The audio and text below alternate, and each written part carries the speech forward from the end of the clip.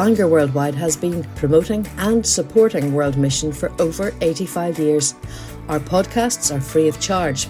You can find out more about us at www.worldwidemission.org.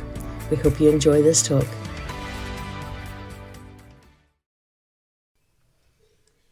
Thanks, Alistair. Do you know, I've had several conversations with this gentleman who's beside me, and every single time we have a conversation, I hear a different part of the story, another part of the story, and the story is inspiring and encouraging and thrilling to hear how God has been faithful to Bob McAllister, his late wife Alma, and to the two boys and his daughter, to Bill and David and Ruth. Now, behind your head is, there are a couple of balloons that say 80, and you're just a wee bit older than the mission, the Worldwide? A wee bit, aye. How much of a wee bit? I'm 91. You're 91. Okay.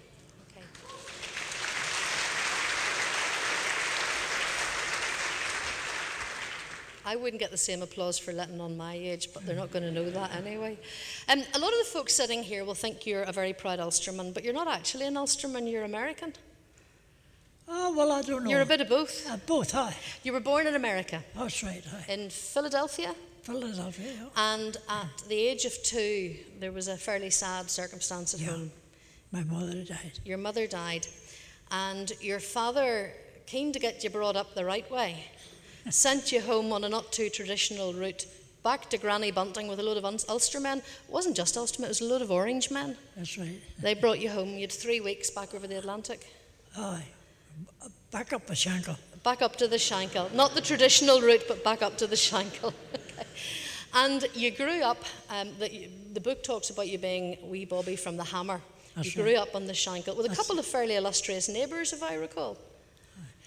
The next door neighbour to me, where I lived in Hampton Street of Agnes Street, my next door neighbour was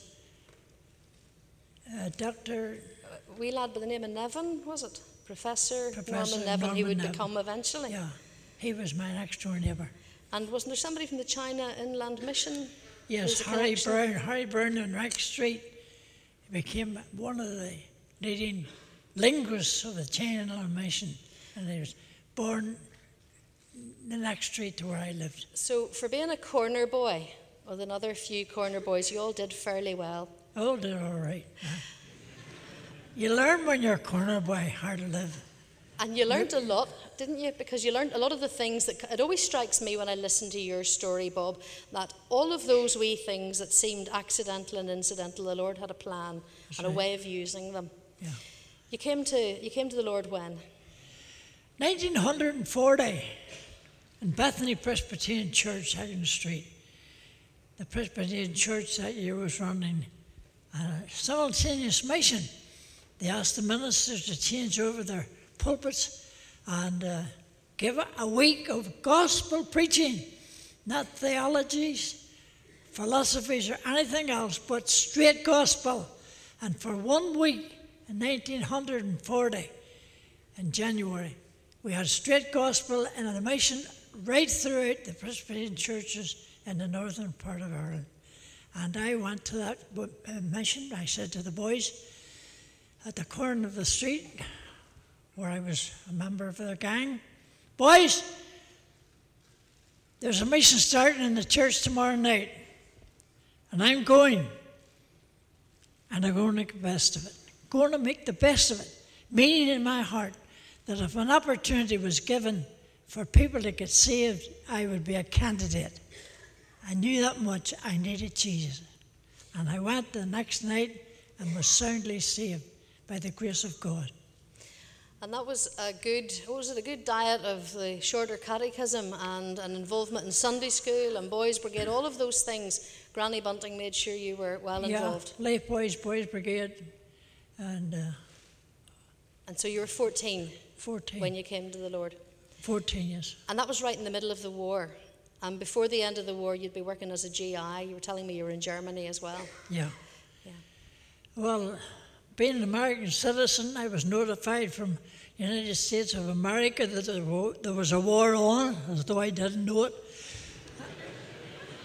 and that my country needed me, as my son used to say, to stop a bullet. So I was to be conscripted, but being a true Ulsterman by birth, I volunteered. And that was beneficial right throughout the whole military experience. So it was a wee Belfast boy who was a GI, and I wasn't chewing gum, but I was in my ordinary clothes, and I was a GI officially, and I was getting 10% extra in wages for being overseas from America. And then when I retired from the American forces, the GI Bill of Rights paid for me through Bible school, 3 years at Emmanuel Bible School, Birkenhead, and then paid for me at a medical school down in London, 9 months.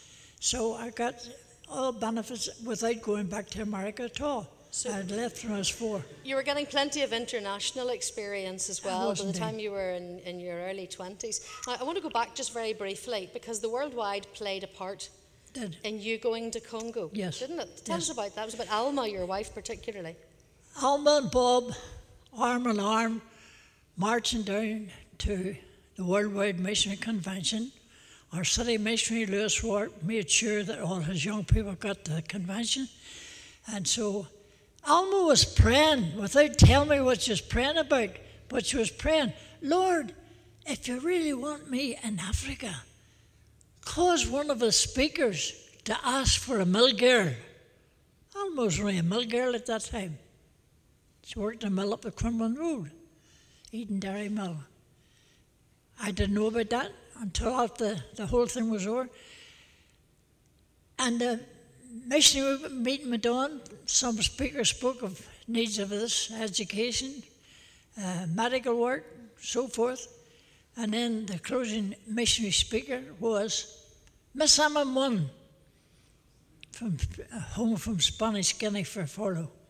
And Emma Munn got up, held onto the rostrum, looked around the gallery, looked around the ground floor, said no words, looked everybody over 2 or 3 times, and then she spoke. Emma Munn said, I wonder as a mill girl here would stand for Jesus for Africa. 5 hands went up, 5 mill girls, and they came forward and dedicated their lives to missionary work wherever the Lord would lead them. And Alma was one of the 5. I heard about that later. And to skip to the final destination, you find yourselves serving in Congo with the UFM. Now, there was a documentary on the BBC a year or so ago about the events that happened during your time in Congo, but paint the picture for me, if you would, of those early days. What were you doing in Congo? What kind of work? I know Alma went on and trained as a nurse. Yeah, she was a midwife. What were you doing? Everything. Missionaries do everything. The main thing is to preach the gospel. And every opportunity we got, we took it. To preach the gospel as best we could through the Swahili language. I was possibly a builder, although I couldn't lay bricks straight to save my life. I was a mechanic. I know nothing about it. I was a carpenter. My dad was a carpenter. My granddad was a carpenter on building the Titanic, but that didn't help me anyway. So whatever job, whatever job came your way, you put your hand forward, made an effort, you'll get it done or die in the attempt. 1960, and Belgian Congo was given its independence. Yes. And a lot of things started to change. There were a lot of promises made by politicians and by various groups within the Congo at that stage. What sort of things were they expecting independence would bring? Well, it would take too long to tell you, but the poor Africans in our area of Congo were led to believe that when Independence Day would come, there would be a resurrection of their dead. Not to go to bed that night, but to have the firewood stacked up, to be having a fire beside the grave during the night, because in the first streak of the 1st of July, which was Independence Day, the 30th of June into the 1st of July, the dead would rise and they'd meet their ancestors at that stage.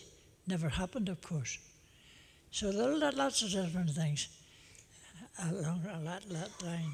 So there was all sorts of expectations, and obviously they weren't met. Within about 4 years, there was a lot of disillusion, a lot of people who were very angry, and the Simba rebellion, as we now know it, began. How did that affect you? Well, we lived through 3 rebellions. We didn't start any of them, but we lived through them. But the third one was the Simba rebellion, which our lady here speaks about. And they took the name of lions, Simba. And they were going to put the country straight once they took it over. They did made great strides in getting the country. Congo is over, please note, over 1 million square miles, not 1,000, 1 million square miles in area. Vast country. And in 2 months, the Simbas had conquered 2/3 of the territory. And so they were a fighting force, although they had to steal all their weaponry from the Congolese army, which couldn't stand up to them because of the fears of witchcraft against them. Bob, what were you still doing there when that was all happening? Why did you not do what a lot of people would have thought you might have done and take your wife and your 3 children to safety? Well, our children were at boarding school over in Nairobi and in Rethi. And Alma and I went up from Pontyville, 100 miles south of Stanleyville, to meet our children coming home from boarding school. And then we got the alarm that the rebels were advancing right from the place we had just left, Pontyville, and they were going to attack Stanleyville. And we did get the children home from Uganda and Nairobi in Kenya one day, and the very next day the rebels came in after that, and the roads were closed, blocked off. We couldn't travel. We tried to get back to our old mission station, but we couldn't travel, couldn't get a permit to lift the barriers. So we were held as a group of missionaries in Stanleyville because the rebels had arrived, and they put us under house arrest, and we were under house arrest for 4 months. There was an attack. You were shot. Tell us about that. Paint that picture and tell us what happened to yourself and Hector. Reverend Hector McMillan and I were taken out. The 2 men left in the group. The rest were women and children. And our own 3 children were there. And McMillan had 6 sons there. But the 2 men, Hector McMillan, Canadian farmer, hey, farmers make great missionaries. They're that stingy they wouldn't buy a washer if they could make one. And he could make them. And when we wanted a job done, we used to say, go and get Hector. And if you can't get Hector, get 10 other fellas instead. They'll do just as well. That's the type of man Hector was. He was a great humorist, a great Bible teacher, a great lover of music, and a great man to bring his sons up in the way of the Lord. And Hector and I were taken out to be shot together, while the women and children were left in a little house, which we call our headquarters of the UFM. Suddenly, McMillan was a few paces behind me, and he was riddled with bullets and dropped dead right beside me. I turned to the rebels and said, you've shot one of my best friends. Then they opened the fire on me. Bullets went all over the place. One grazed me in the forehead, taking some skin with it. And I'd learned a lesson or two, you know, as a wee corner boy in Belfast. We used to play cowboys and Indians. And when somebody came around the corner and shouts, bang, bang, you're dead, you had to lie down. And then like a flash, when I heard these bullets coming in my direction, I said to myself, there's no time for me to be on my feet. So I threw myself down, face down, and pretended to be dead. But bang, bang, I wasn't dead at all. And Hector was killed on the spot, leaving behind his dear wife Ione and 6 lovely lads.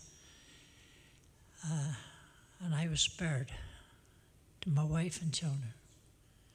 God was good to me. Our story's recorded in the Acts chapter 12. One was taken and the other was left. Herod intended after Easter to kill the other one, but he never did. God is sovereign, as we heard tonight. Jesus has overcome the world, and he's victor. And we're rejoicing in the goodness of the Lord. You did eventually, you did leave Congo and you went back, as I say, to make the documentary.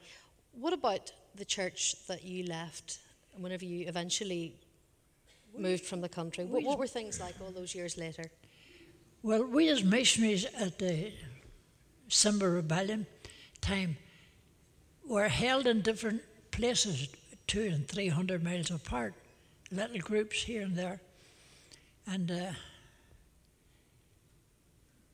we would be grey from Dermara, which is a place called Benalia, where the Parries were, Dr. Sharp and his wife and children were. And an American missionary called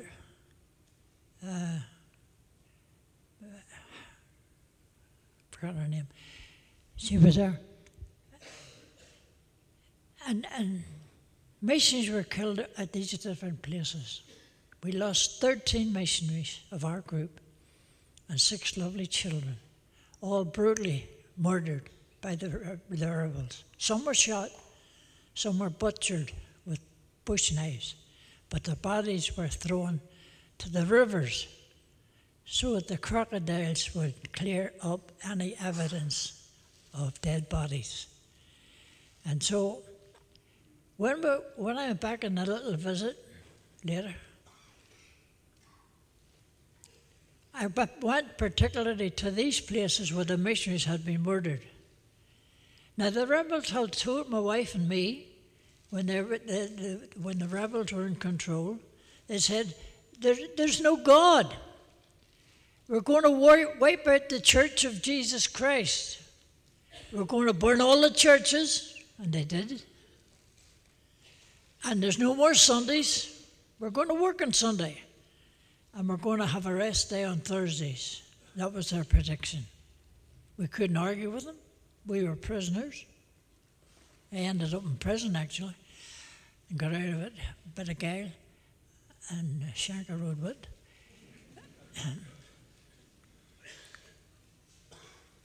But in every place where our missionaries were murdered, there's a brand new permanent church building right there at the present time. To God be the glory. So instead of no churches, there's more churches there than ever before. And they're packed every Sunday. People go to church with a Bible in one hand, hymn book in the other hand if they've got enough money to get one. And they take a chair with them to sit outside because they know they'll probably not get into church, the building. The churches are crowded. And the church is triumphant amidst all the bloodshed. And it's still going on today in the Congo. But the Lord has overcome the world. Hallelujah. Hallelujah. Before we finish, and we need to now, but very briefly, you've tried to recruit farmers to mission, and I know that you have a real burden for young people particularly. What do you want to say to the young folk here tonight? When I was 14, I talked to myself. You don't need to wait till you're 90 to talk to yourself. Start early and enjoy it. At 14, I said to myself, if God can't satisfy me in life, nobody else can. And that was a driving force that took me to the mission, prepared to accept the Saviour when the challenge was given for people to come forward and trust the Lord. Then, after I was saved, got back into the factory, served my time as an iron turner on the Falls Road. Me from Mashanka, served my time at the Falls Road as apprentice iron turner. But I remember the big tears coming down my cheeks as I stood at the lathe and looked out the window and saw something of people that needed the gospel. And the burden of God upon my soul. And I talked to myself again. Don't miss it. Start young and enjoy it in the will of God. And as the tears would stream down my cheeks, I said, what will I do if I don't go to the mission field when the judgment day comes and we all stand before the Lord to give an account of the deeds done in the body? Here I am, a strong lad of 14 years of age, perfect health and strength. And the Bible says, pray ye therefore the Lord of the harvest that I send forth labourers into his harvest. That God told the disciples to pray for the missionaries to get out there and get the job done. And I said to myself, I was talking to myself, what if in the judgment day, what excuse will I give? Or what reason will I stumble about to try and explain why I did not go? How could I explain myself? Healthy, strong, heard the word, had the vision, and if I hadn't have gone, what would I say to the Lord on the judgment day? And that gave me a go. Go ye therefore into all the world and preach the gospel to every creature. Got souls saved as a GI. I was a Belfast GI in the American Army. I was in prison for preaching the gospel, no other reason. And we got souls saved while we were in prison. And the Lord was good. And I've been shouting about Jesus since the day I was saved. I was saved in 1940. 76 years ago. You didn't count it up. 76 years ago, I was saved. And I've been preaching the gospel ever since and rejoicing in the fullness of the power of the Spirit of God. Are you Hallelujah. Encouraged? Thank you.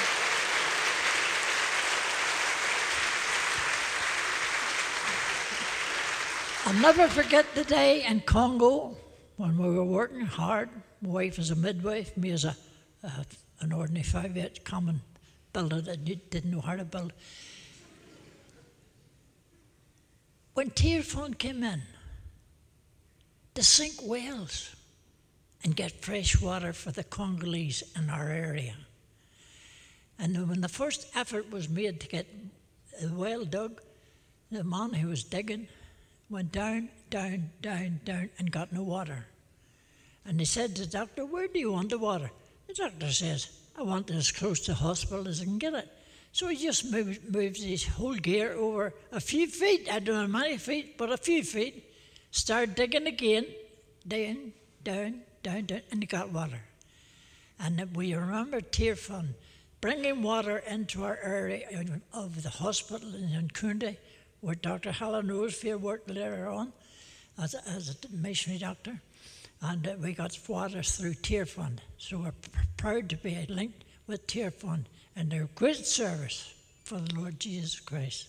And you can hear so much more about that on Saturday night whenever Bob's son, Bill, who's with us this evening, is going to be speaking to Worldwide.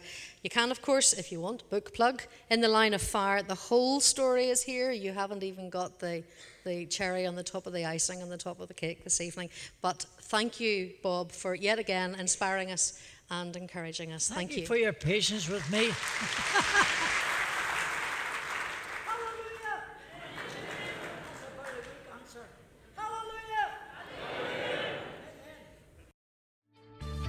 We trust you've enjoyed this podcast. If you'd like to make a donation to support the work of Bangor Worldwide, please visit www.worldwidemission.org/donate.